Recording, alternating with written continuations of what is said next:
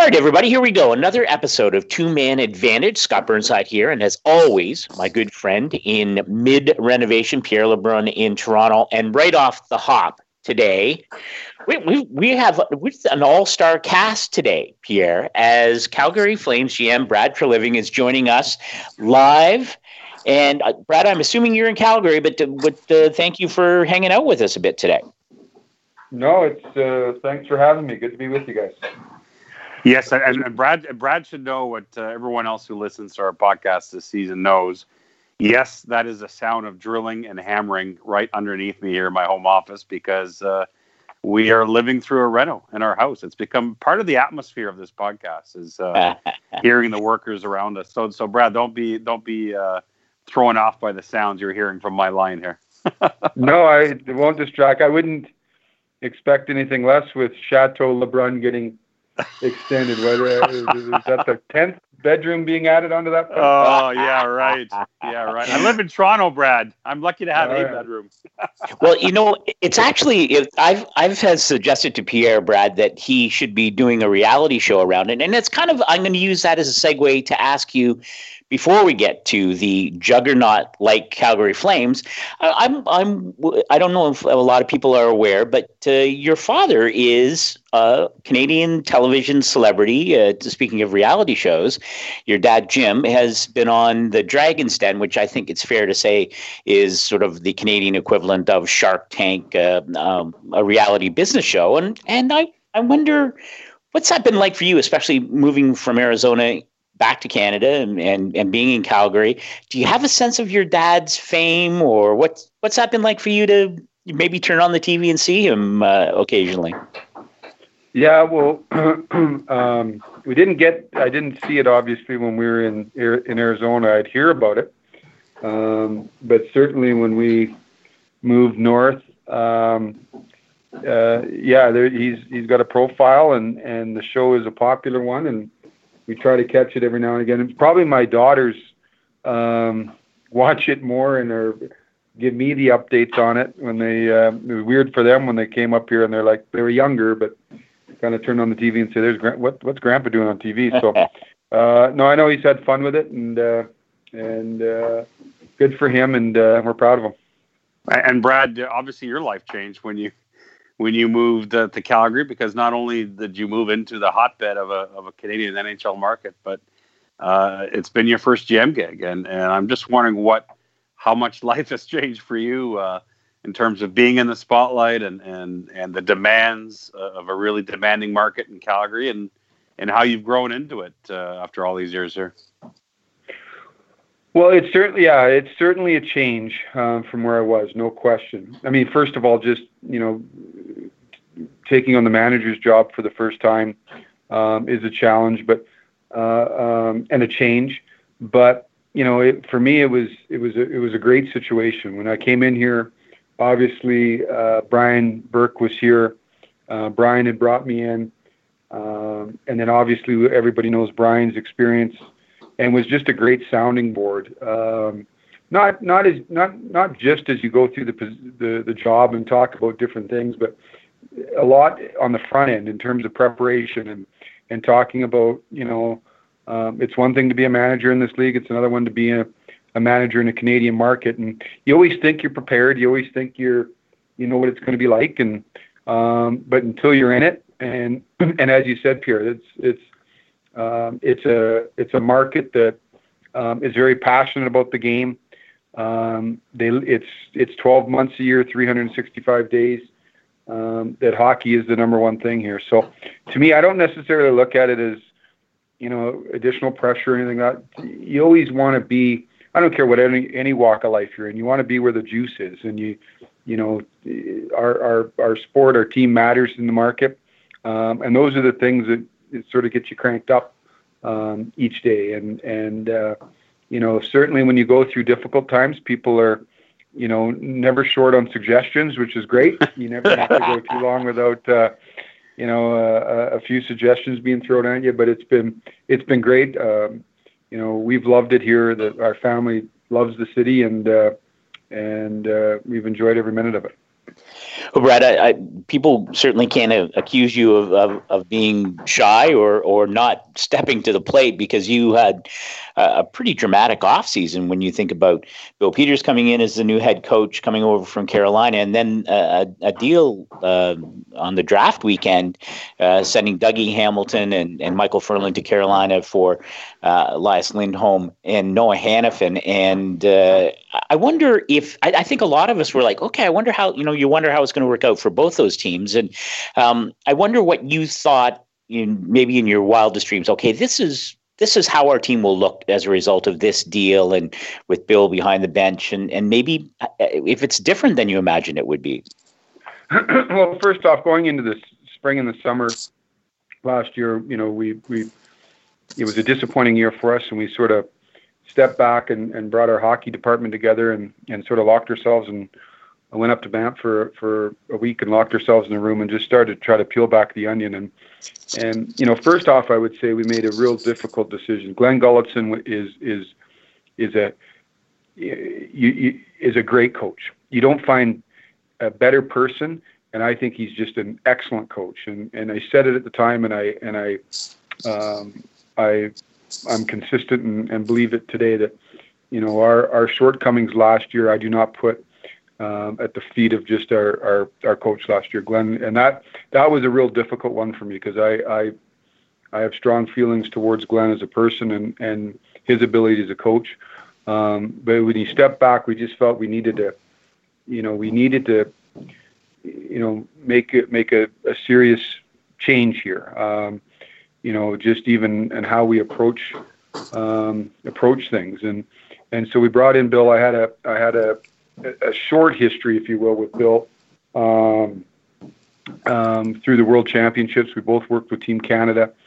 I was a co-manager with George McPhee, and in 2016 over in Russia where we won gold, and Bill was the coach. And the real beauty of a tournament like that is you get to see the behind the scenes every day of your staff, and watching how Bill communicates with his players and game plans and prepares and just really how they go about doing their job. So there was a history there, and then we got into the player personnel side, and again felt that we needed to make a change here with our team, and specifically looking at our group up front. For as long as I've been here, we really rode the backs of Gaudreau and Monahan in terms of our offense, and when they were going, they led the ship for us, and nights that it was tough for them, we didn't really have a whole lot of support for them. So we relied on too few to do too much.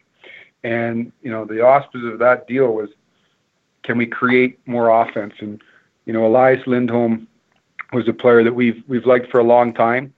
I think he's a real underrated player. I think he probably didn't get the recognition he deserved playing in Carolina, where, I think if he was in a bigger market, I think people would know Elias a lot better than they did going into the year. But we think he just, it's an often overused statement about a 200-foot player, but he touches every part of the game. He's a top penalty killer. He can play against top players. He plays 5-on-5, power play, penalty kill, 4-on-4, 3-on-3. Any situation, he's a guy that's first over the boards, which is a unique player.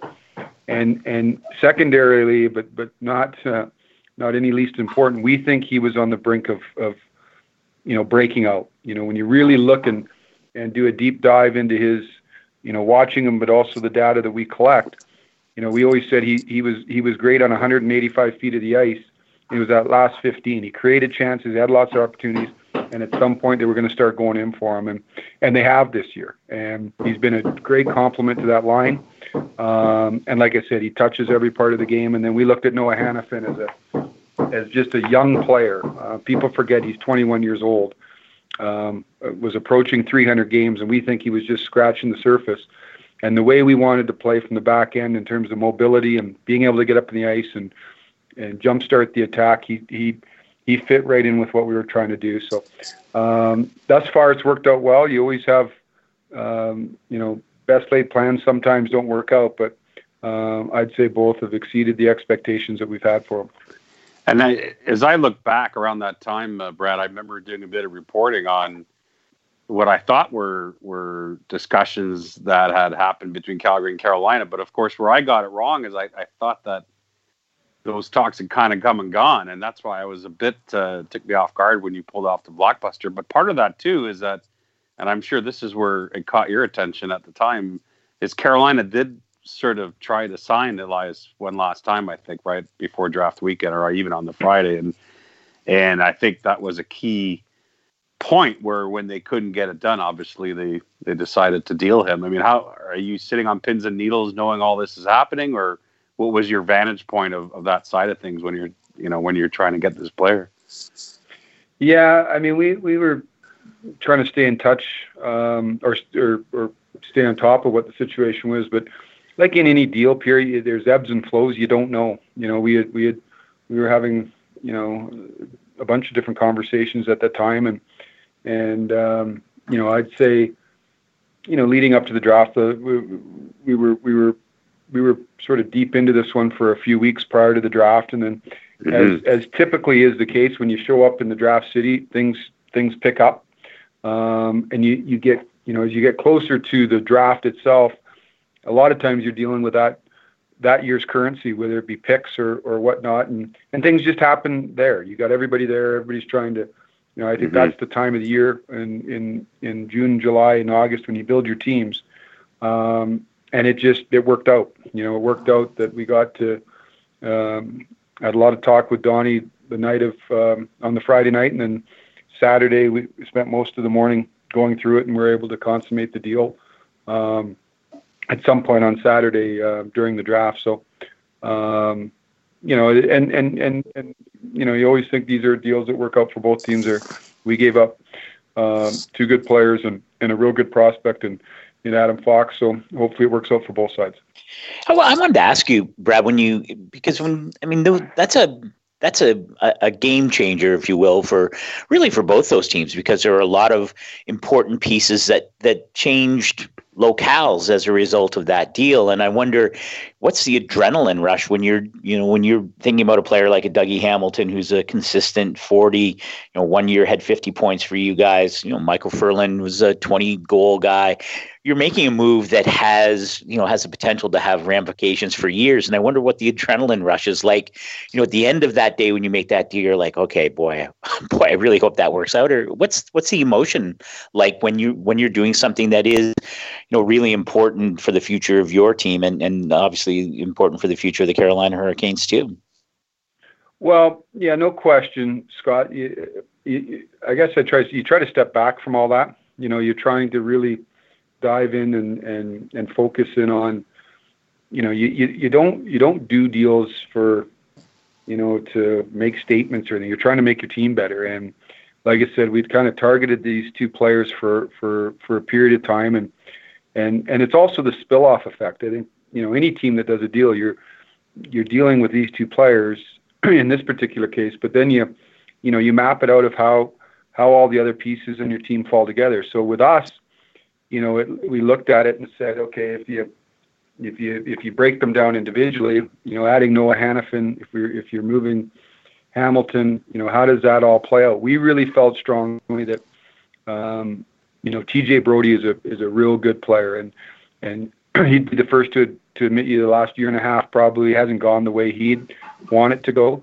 We felt that, putting him back in on the right side where he's very comfortable as a left shot, but he's very comfortable playing the right side with Mark Giordano. You go back a couple of years, they were as good as any pair in the National Hockey League. So we slot that in. We look at where Noah would fit with us. We felt we had some real good young players, especially on our blue line, Juuso Välimäki, Oliver Shillington, Rasmus Anderson, that we felt were going to be pushing for jobs, if not this year, in the very near future. So then you start to look at how that left side matches up. I think Mark Giordano is playing at an elite level right now, but as he gets older, now you've got a 21-year-old Noah Hanifin, you've got at the time a 19-year-old Juuso Välimäki, a 20-year-old Oliver Shillington, a 21-year-old Rasmus Anderson, sort of coming. As one gets older, the others are starting to hit their their stride. So no deal is done or no move is done in isolation. You map out how you think all the sequencing will be affected, and then obviously, the financial component in today's game plays a large portion in this. We looked at both these players and the amount of years under team control. In the case of the players we gave up, Dougie's under contract, I think 2 more years after this year. Michael Furland is a pending UFA.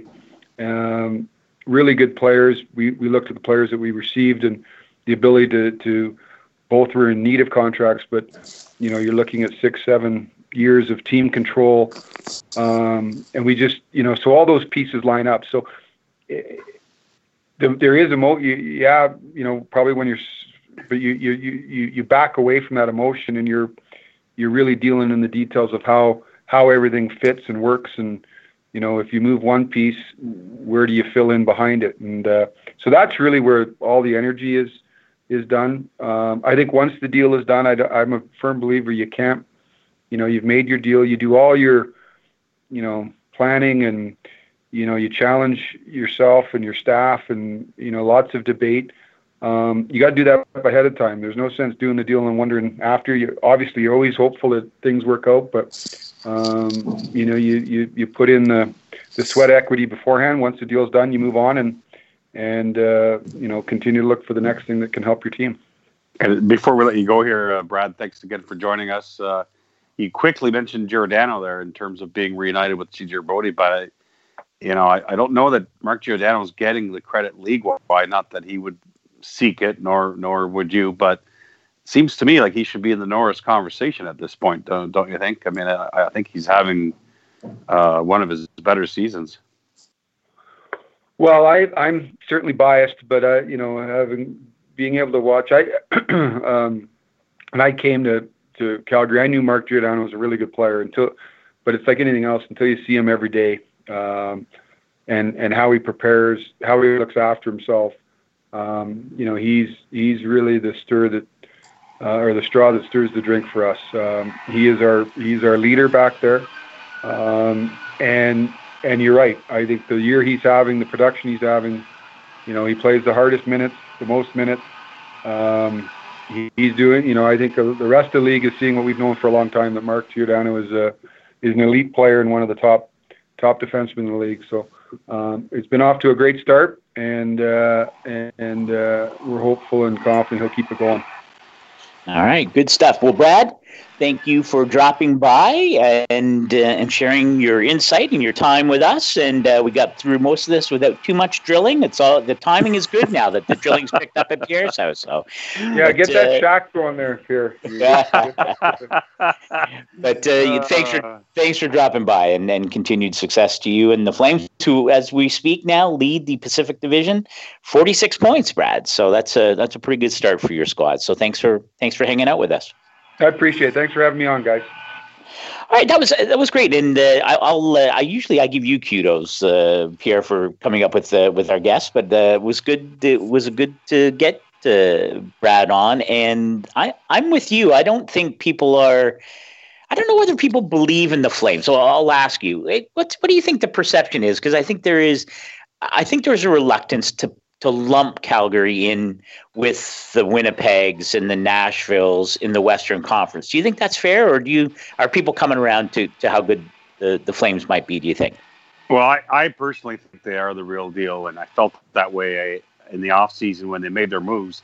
Now, where I had hesitance is after I watched them play closely a couple times in October. I say closely, not in person, but I worked a couple of their games on TSN. Montreal and Calgary played twice. I worked those broadcasts, and I was concerned by what I saw at times, especially the game in Montreal where the Flames didn't seem to know what they were doing in their own zone. But I think what you saw there in October with the Flames at times is the adjustment period under a new coach, but also the fact that they had made a point that they really wanted to be a more offensive team this year, Scott. And I think for a while that came at the expense of how they were going to defend. They found their sea legs, I think, after the opening month, and really have become this balanced team that can defend very well, which we're more used to seeing with them, but now have balanced scoring and don't just rely on Gaudreau and Monahan. So Obviously the goaltending going forward is always going to be interesting. David Rittich is an amazing story this year. Mike Smith, you want him healthy and you don't want him overburdened. I guess that would be the question heading into the playoffs of this team is what's that going to look like? But I think they're the real deal. I really do. I mean, I probably still think San Jose is the most talented team in the Pacific, but they've kind of been off and on. So it's really opened the door for Calgary.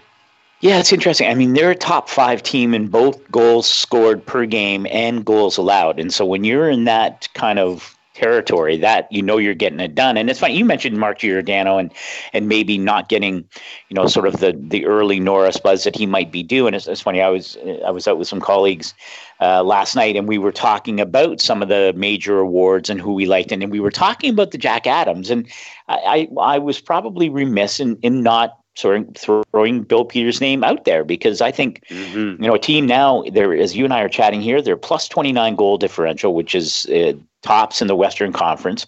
They're tied in points among Western Conference teams, so they are right there with the powers in Winnipeg and Nashville. And I just think, especially for a team that, as Brad mentioned, was so had a disappointing year last year, and for Bill Peters to come in and have made the kind of impact that he has.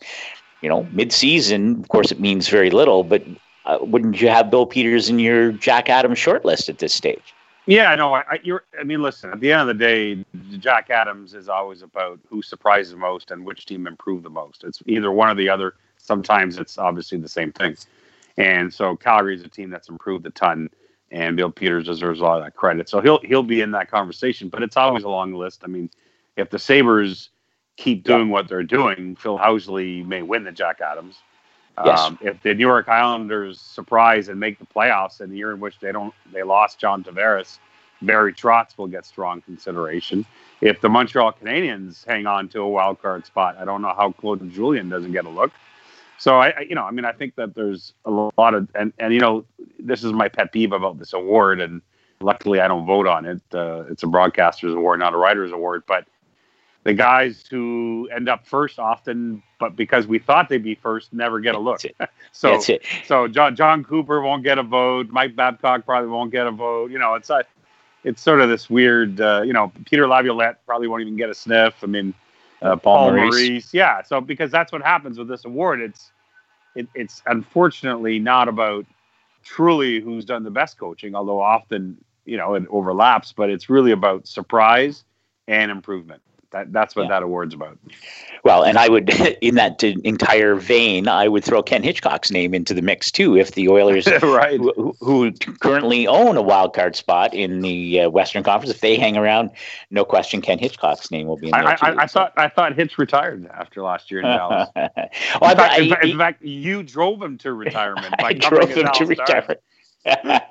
Well, that's he and I texted when he took that job. I said, "You could. I can't promise I'll show up every day to bug you, but I bug him occasionally, Mike." So, all right, my friend. Well, listen, don't go away because we'll come back in a brief moment, as we always do, for the second segment of Two Man Advantage, the podcast.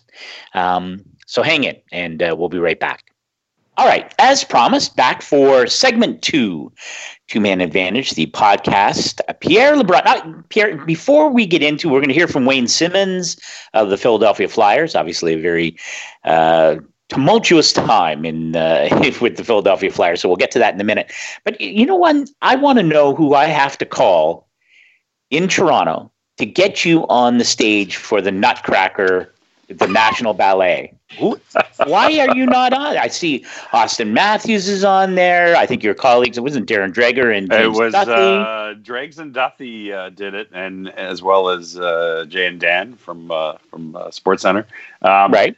And if you want a little inside information here, a little insider trading, I believe that Dregs was not the first choice. I believe Bob McKenzie. No, wait a minute. Dregs was the first choice. James Duthie wasn't the first choice. Bob McKenzie turned down the Nutcracker is the inside information I have. Wow. But I want to know and listen, there is no reason you should not be asked. I've seen you move, my friend. You are a ballet person. Like you've got it's in your soul. So I'm disappointed. I'm going to start lobbying for next year that you should be part of the National Ballet. That's a really cool thing though. Was it Michael Farber that tweeted after Matthews and Marner went to the Nutcracker that going to the ballet used to have a different connotation in hockey? But anyway, I guess it's, well, specifically in Montreal, I think. Yes, that's a very cool thing, though. I like that I followed the Austin Matthews comments after his brief appearance. It's an annual thing, right? I mean, you would correct me if I'm wrong, but every year celebrities have a small part in the National Ballet performance of the Nutcracker on various nights during the holiday season. And Austin Matthews, I think his comments, he felt like 6 hours. I think he was on stage for a minute or something like that, but he said it felt like 6 hours. So I thought he handled it very well. Yeah, no, that's pretty neat for sure. I just don't think they'd have pants big enough for me, but who knows? Well, that's what seamstresses are for, right? All right. All right. Well, let's do this. Let's hear from Wayne Simmonds. I spent some time in Philadelphia, as you know, and I actually went down to the coast and spent some time with Keith Primo and his family for a situation, which we'll be working on into the new year, and had lunch with James Van Riemsdyk, and then went to a hospital visit with the Philadelphia Flyers and caught up with Wayne Simmonds, who is in a contract year, and he shared the information. He and his partner are expecting their first child, I think 8 months, it's in the spring sometime. So they're awesome. Yeah, so good news. And Wayne Simmonds talked pretty openly about what's gone on with the Flyers this year. So let's give it a listen. My conversation with Wayne Simmonds of the Philadelphia Flyers. Thank you for doing this. Oh, no problem. All right. Wayne Simmonds, Philadelphia Flyers. We're chatting just after the annual Flyers Christmas visit at the Children's Hospital of Philadelphia.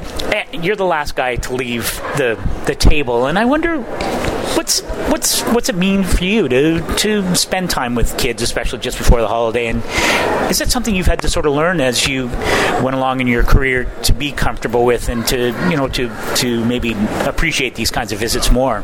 Yeah, I think first off, I think it's obviously something, it's great. It's great to see the children. The least we could do, I think is, to come out and try to, share some joy with the kids. They're going through a tough time, and we play a sport for a living. So if you can come out and you can make a kid's day and just, get a couple of smiles, some giggles out of them, it goes a long way. Now, you did tell me that in the next 8 or 9 months, children of your own for the first time. Do you think it means more, like when you think about being a father for the first time and then seeing some of these kids here, do you think it brings it home maybe a little bit more? Do you maybe make you think about what your new job is going to be in the next 8 or 9 months? Yeah, I think, this could happen to anybody. So, I think this is, we're all humans at the end of the day, and, we all want to see each other do well, and you all wish for everyone's child to be healthy. So like I said, this is the least that I could do, is to come out, see some kids, and try and make them a little bit more cheerful during the holidays. This is something I think, being a hockey player, you learn from the start. I remember my first year playing in Los Angeles, we went to the Children's Hospital there. So this is something that we've always done, and it's always been a part of the hockey culture, and I pray to God that it stays that way. Do you remember your first experience meeting an NHL player when you were either growing up and maybe what kind of impact that had? Was there a moment for you that maybe you crossed paths with an NHL player or something like that when you were growing up? Yeah, I can tell you exactly what happened, who it was, what time of day it was, what I asked for. Like, you know what I mean? Like, that's something that sticks with you. And I remember the first NHL player I met was Kevin Weeks, and then the second was Anson Carter, and then the third was Brad Richards, because we were all out of camp, and those are just the order of what guys I talked to, right? I remember asking Anson Carter for his skate lace, like a piece of tape off of Brad Richards' stick. So, it's something that you always carry with you, and I think at the time you don't really know. I think especially when you're a younger player, you don't realize what you're doing for the kids. But as you get older, obviously you mature and you see a lot of stuff happen, and it's big.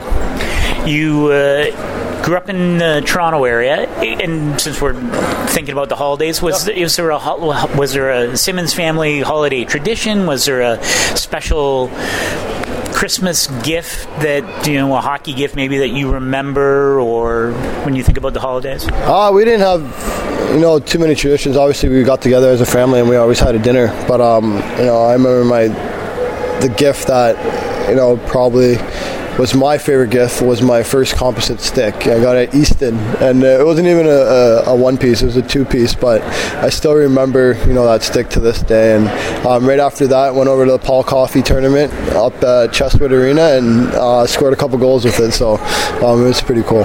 You don't still have it around? No, definitely not. I probably broke it 2 days later. So the business at hand, Philadelphia Flyers, I think it's fair to say it's been a first half of a season, lots of upheaval and lots of change. And I wonder, as a veteran player, do you think you're better equipped to ride out these kinds of things than maybe when you were younger and maybe it was more difficult, or is it always unsettling regardless of how old you are? I think it's unfortunate, what's happened, so far this year. We haven't performed, too well as a team on the ice. So, I think when that happens, unfortunately, hockey's a business at the same time as it being a game. So, I think you feel bad, for, your coaches, your GM, in this situation. And, you kind of take that and, I don't want to say you blame yourself, but you think maybe you could have done more, to help a man keep his job. But at the same time, like I said, it's a business, and I've had coaches, replaced in the middle of the season before, and it's stuff that you've gone through, and I think you just got to focus on what your job is, which is being a hockey player and going out there and performing to the best of your ability. It's an interesting year for you, of course, a contract year. And having gone through it, do you think you approach it differently now because you have experience, or how do you not think about? I wonder what's going to happen at the deadline. I wonder what's going to happen in the off season. How do you put that in its place? For me, it's just going out there and playing hockey, like I said, especially with all the changes that we've had around here, there's nothing that's really, under my control, right? We got a new coach, we got a new GM, anything's possible. So for me, I just want to go out there and, be the best player that I can possibly be and, contribute to this team and, try and, help us win games. We're coming off a period where young goaltender gets his first victory in his first game. Does it make you think about your own initial steps in the NHL? Does it make you think about your very first NHL game? Yeah, it was pretty cool last night. I was watching highlights and stuff like that after the game when I went home, and they showed Carter, with his parents and his billets and stuff like that, and it was pretty emotional feeling. I remember playing my first NHL game, my first home game anyway. My parents got a chance to come to in LA, and same sort of thing. Obviously extremely excited, and I was lucky enough to score a goal in my first game, and Carter was lucky enough to get a win in his first game. So it's it's something that I don't think can be replicated. Okay, Pierre, a couple things to unpack with the Flyers, because of course during my visit, literally when I got off the plane and went out to the Flyers practice facility in Voorhees, New Jersey, came at the same time that Dave Hakstol did not appear on the ice to coach the team at practice, and the announcement from new GM Chuck Fletcher that Dave Hakstol had been fired, and that in spite of rumors that Joel Quenneville was going to take the job that Scott Gordon was going to be promoted from the Lehigh Valley Club, the American Hockey League affiliate of the Flyers, and on an interim basis, and would coach for the rest of the season. And then Chuck Fletcher will presumably decide what to do vis-a-vis that head coaching spot in the off season. Were you surprised at how it unfolded, or what was your take on the coaching change following the GM change in Philadelphia? Well, first of all, I wonder if everyone in Philadelphia thought you were the new coach, given the timing of your arrival. I know, could have been. That would have set the Flyers back a decade. Yes, of course. No, I'm not surprised. I mean, really, if you look back at when Chuck Fletcher, or not so much when Chuck Fletcher was hired, but when Ron Hextall was fired, I don't think Paul Holmgren could have been any more blunt than, well, as far as the coach goes, that's up to the new GM. That wasn't exactly an endorsement for Dave Hakstol. I will tell you this. I know that I don't think that Chuck Fletcher wanted that to be his first act as Flyers GM. I think he would have loved to have made a trade and given Dave Hakstol a chance to turn things around. But after that horrendous road trip, they really had no choice. I mean, there was a total disconnect between Hakstol and the players, and Chuck Fletcher had to act. So it'll be interesting. I think Scott Gordon has a chance to prove himself. But obviously, at the end of the season, there might be a search involving other candidates. So it'll be interesting with Chuck Fletcher. Obviously, I think the Philly media was quick to point to the top dog in Joel Quenneville, as any market would, because as long as Joel Quenneville remains a free agent, it's almost like the year Mike Babcock was a free agent. There's going to be a hue and cry for every market to try and approach Joel Quenneville. But beyond that, I think you also have to look at Chuck Fletcher's past. I mean, he had Mike Yeo in Minnesota, and those two remained very close. He's worked with Michel Therrien in the past. Yeah. So I think there's other candidates you could probably look at as well, if indeed, they decide to go another route past Scott Gordon after the year. But who knows? Maybe Scott Gordon will leave the kind of impression that will make him a front runner. Well, and I'm pleased for Scott Gordon to get the opportunity, because it is, whether it's for the Flyers or not, there's no better opportunity for Scott Gordon to reestablish himself as a NHL head coach now, right? He's going to have 40 plus games, and the Eastern Conference pretty soft. He's it's not beyond the possibility that the Flyers could get back in the playoff hunt. And if it's not Philadelphia, at least this is a chance to showcase his coaching chops for other teams, and we'll see what happens there. Mm-hmm. And it was great, there was lots of drama there. Carter Hart gets his first start. I think a lot of people were really worried, were they rushing the kid up? He just really started to play well at the American Hockey League level, and then to be sort of thrust into the limelight. Now, he did get to the win in a very, against a pretty ordinary Detroit team. They did not test him much, so it'll be interesting. He's going to have harder competition as he moves along. But what do you think the Flyers can get back in it, or is it really going to be about Chuck Fletcher managing his assets? And this will bring me in a wide circle back to Wayne Simmons' situation. What if you're Chuck Fletcher? You got to balance. He was brought in to make changes. But if you're not going to be a playoff team, then the changes you have to make are maximizing your assets, maybe like moving a top value player like Wayne Simmons. Yeah, I mean, there's a lot to chew on there. Very, very good long question, Scotty. I love those. Yeah, I know. Well, I know that it allows you to nap between the start and the finish. You're well rested when you get to answer. So when you look at the Flyers, and in many ways, I was thinking a lot about Ray Shero and the Devils this week. We had Ray Shero on Leafs Lunch on TSN Radio, and you could hear the disappointment in his voice, even though he obviously believes in what they're doing there, that it's been a tough year.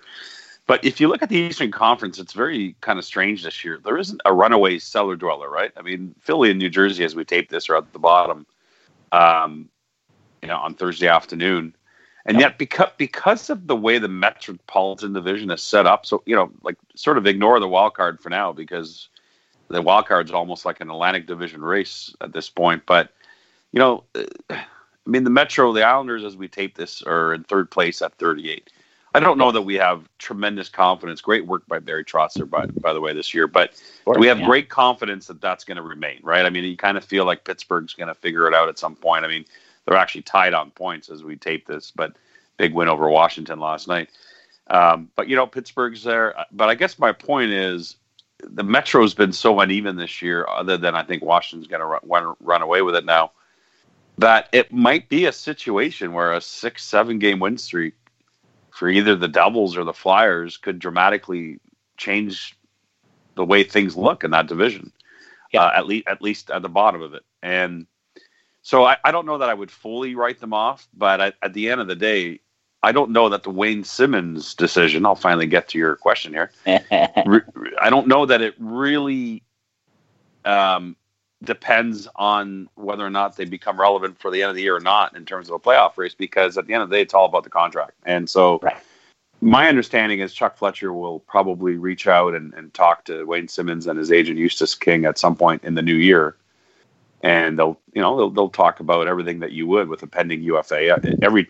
January is going to be a busy month for a lot of teams that way, right? Ottawa's going to want to know from Mark Stone's camp and Matt Duchene's camp. Columbus will have to circle back on Bobrovsky and Panarin.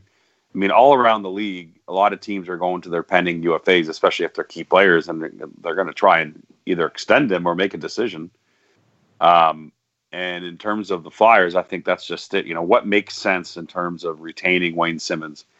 And I know that this was something I think that Ron Hextall struggled with, which is why it didn't get done last summer, is that they love Wayne Simmonds in Philadelphia. He's really, as you know, Scotty, really well respected in that room, and no question has a unique skill set. Can score goals, has an element of physicality that we don't see as much in today's NHL. But are you comfortable giving him 7 years? Let's say, I don't think so. I think, unfortunately for Wayne, what makes him so valuable is also, his greatest asset is also what worries you the most about a long-term deal. Yeah. Is the physical price that is paid because of the way he plays. So, if there's something there that makes sense over 4 or 5 years, is that something Chuck Fletcher does? I don't know, maybe, but certainly if Wayne Simmonds and his agent Eustace King decide this is my one and only shot to go to free agency and score, then maybe that goes another route and the Flyers deal him. So I really think that is a sort of a crossroads that the Flyers haven't quite gone through yet, and they will come January. Yeah, he's such a fascinating character. It's interesting as you were providing that answer, and a fine answer it was, by the way. It made me think of my conversation, long sit-down chat with Tom Wilson during the playoffs last year, and and he said the exact same thing that you just did. That there are very few players who are like Tom Wilson. And Tom Wilson said the only other guy that I think of, who's in that same kind of mold, he mentioned Wayne Simmonds. He talked about fighting Wayne and then working out with him after. Like, there's a ton of respect. And I think, we probably not as devastating a hitter as Tom Wilson. But as you point out, Wayne Simmonds is a guy who would command, I would think, a lot of attention at the trade deadline because he plays the style of game. Tom Wilson was a huge part of that Caps Cup win, right? He was a force, and Wayne Simmonds is that kind of player. And it would be fascinating to see if you're Chuck Fletcher. I would think there would be a long list of playoff-bound teams that would be desirous of having Wayne Simmonds in their lineup because he does change the complexion of the team, and especially at playoff time. So and you're right. He's just people love him, and they should. He's a 30-goal guy. He's tough as nails. Great leadership. So I can see why you'd want him to stay in Philadelphia if you're a fan, but I can also see where the potential to maximize a return on an expiring contract is pretty keen there. So and he's been linked to Toronto by some media members, and obviously, I think he'd be a great fit because and in fact, that narrative started right after the Leafs got pushed around by the Bruins in Boston recently. And now, I think Mike Babcock would love the guy in his lineup. But I sat down, as you know, with Kyle Dubas earlier this week for an interview, and the Leafs GM, while not specifically talking about Wayne Simmonds, when I asked him about the trade deadline, he said that he didn't think that there was a rental player out there in the market that fit their needs, and that they were looking more at players with term. So that was interesting because it was really the first time that the Leafs GM had kind of identified a specific type of contract that they were looking at. So it means that I don't know that he believes that giving up assets for a rental player makes sense for them, that they want to make a trade that's going to help this team not just this year, but beyond this year. Having said that, things can change. I mean, there are rental players that haven't been made available yet that may end up be available in 3 months' time that maybe Kyle Dubas will change his mind on. But I do want to point that out because he had been a player that some people had sort of connected to the Leafs. Good stuff.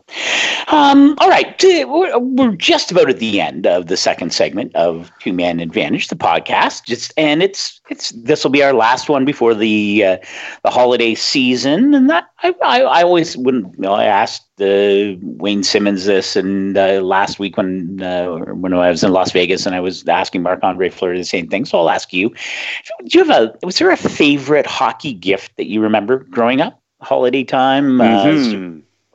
Anything that comes to mind for a young Pierre LeBrun? Yeah, I was in Hearst, Ontario, and I must have been about 10 or 11 years old, and hockey had really taken over my life. I mean, it had for a few years, but I mean, that was probably at the apex of it. And right. I came down on Christmas morning. We had already unwrapped our gifts, and Santa had been generous as always, and I was happy with my lot. But my dad said, "Oh, I think there's one more gift I forgot. It's in the basement." And I went down to the basement, and there was a brand new net that my dad had assembled, and road hockey net, but the sturdy one, not the cheap ones that folded easily, but the ones that this net would end up lasting a good 10 years. And nice. It was at the heart of many of our road hockey games. And so I just remember how excited I was to see that net, and spent the rest of that day outside playing with it for sure. Good. But by the way, I should mention, speaking of Christmas, because I know for a fact my kids are too young and don't listen to our podcast, mercifully. What? But every year, we should let the world know this, that Scott Burnside pretends to be Santa Claus and phones in on Christmas Eve and speaks to my kids. And my kids just tremble every year when this phone call comes in. They cannot believe that Santa has time to talk to them. And amazingly, Santa knows about their lists, like someone had communicated to them. And so I'm hoping you have time again Christmas Eve, my friend, because I tell you, my old Melanie's 9 now, so we're getting a lot of questions from her. So yes, I'm a little worried this might be the last one, the last mystery tour. And frankly, I think she probably knows the truth, but doesn't want to address it within herself. I understand that. So if she asks you too many questions next week, just make sure you're ready for that. I'll have to make sure I do my due diligence before we get the hose on, and if the questions become too pressing, I'll just jingle the bells a little bit louder. So, well, that's perfect. Well, and that's a good way to bring this to a close. I certainly look forward to my call on the 24th, and hope you and your family have a great holiday, and all of our listeners. And thanks for hanging around. Hope you have the best of the season, and we'll pick it up again post-Christmas. Yeah. Thanks very much. Merry Christmas, pal. I love you. All right, buddy. Yeah, me too. All right. See ya.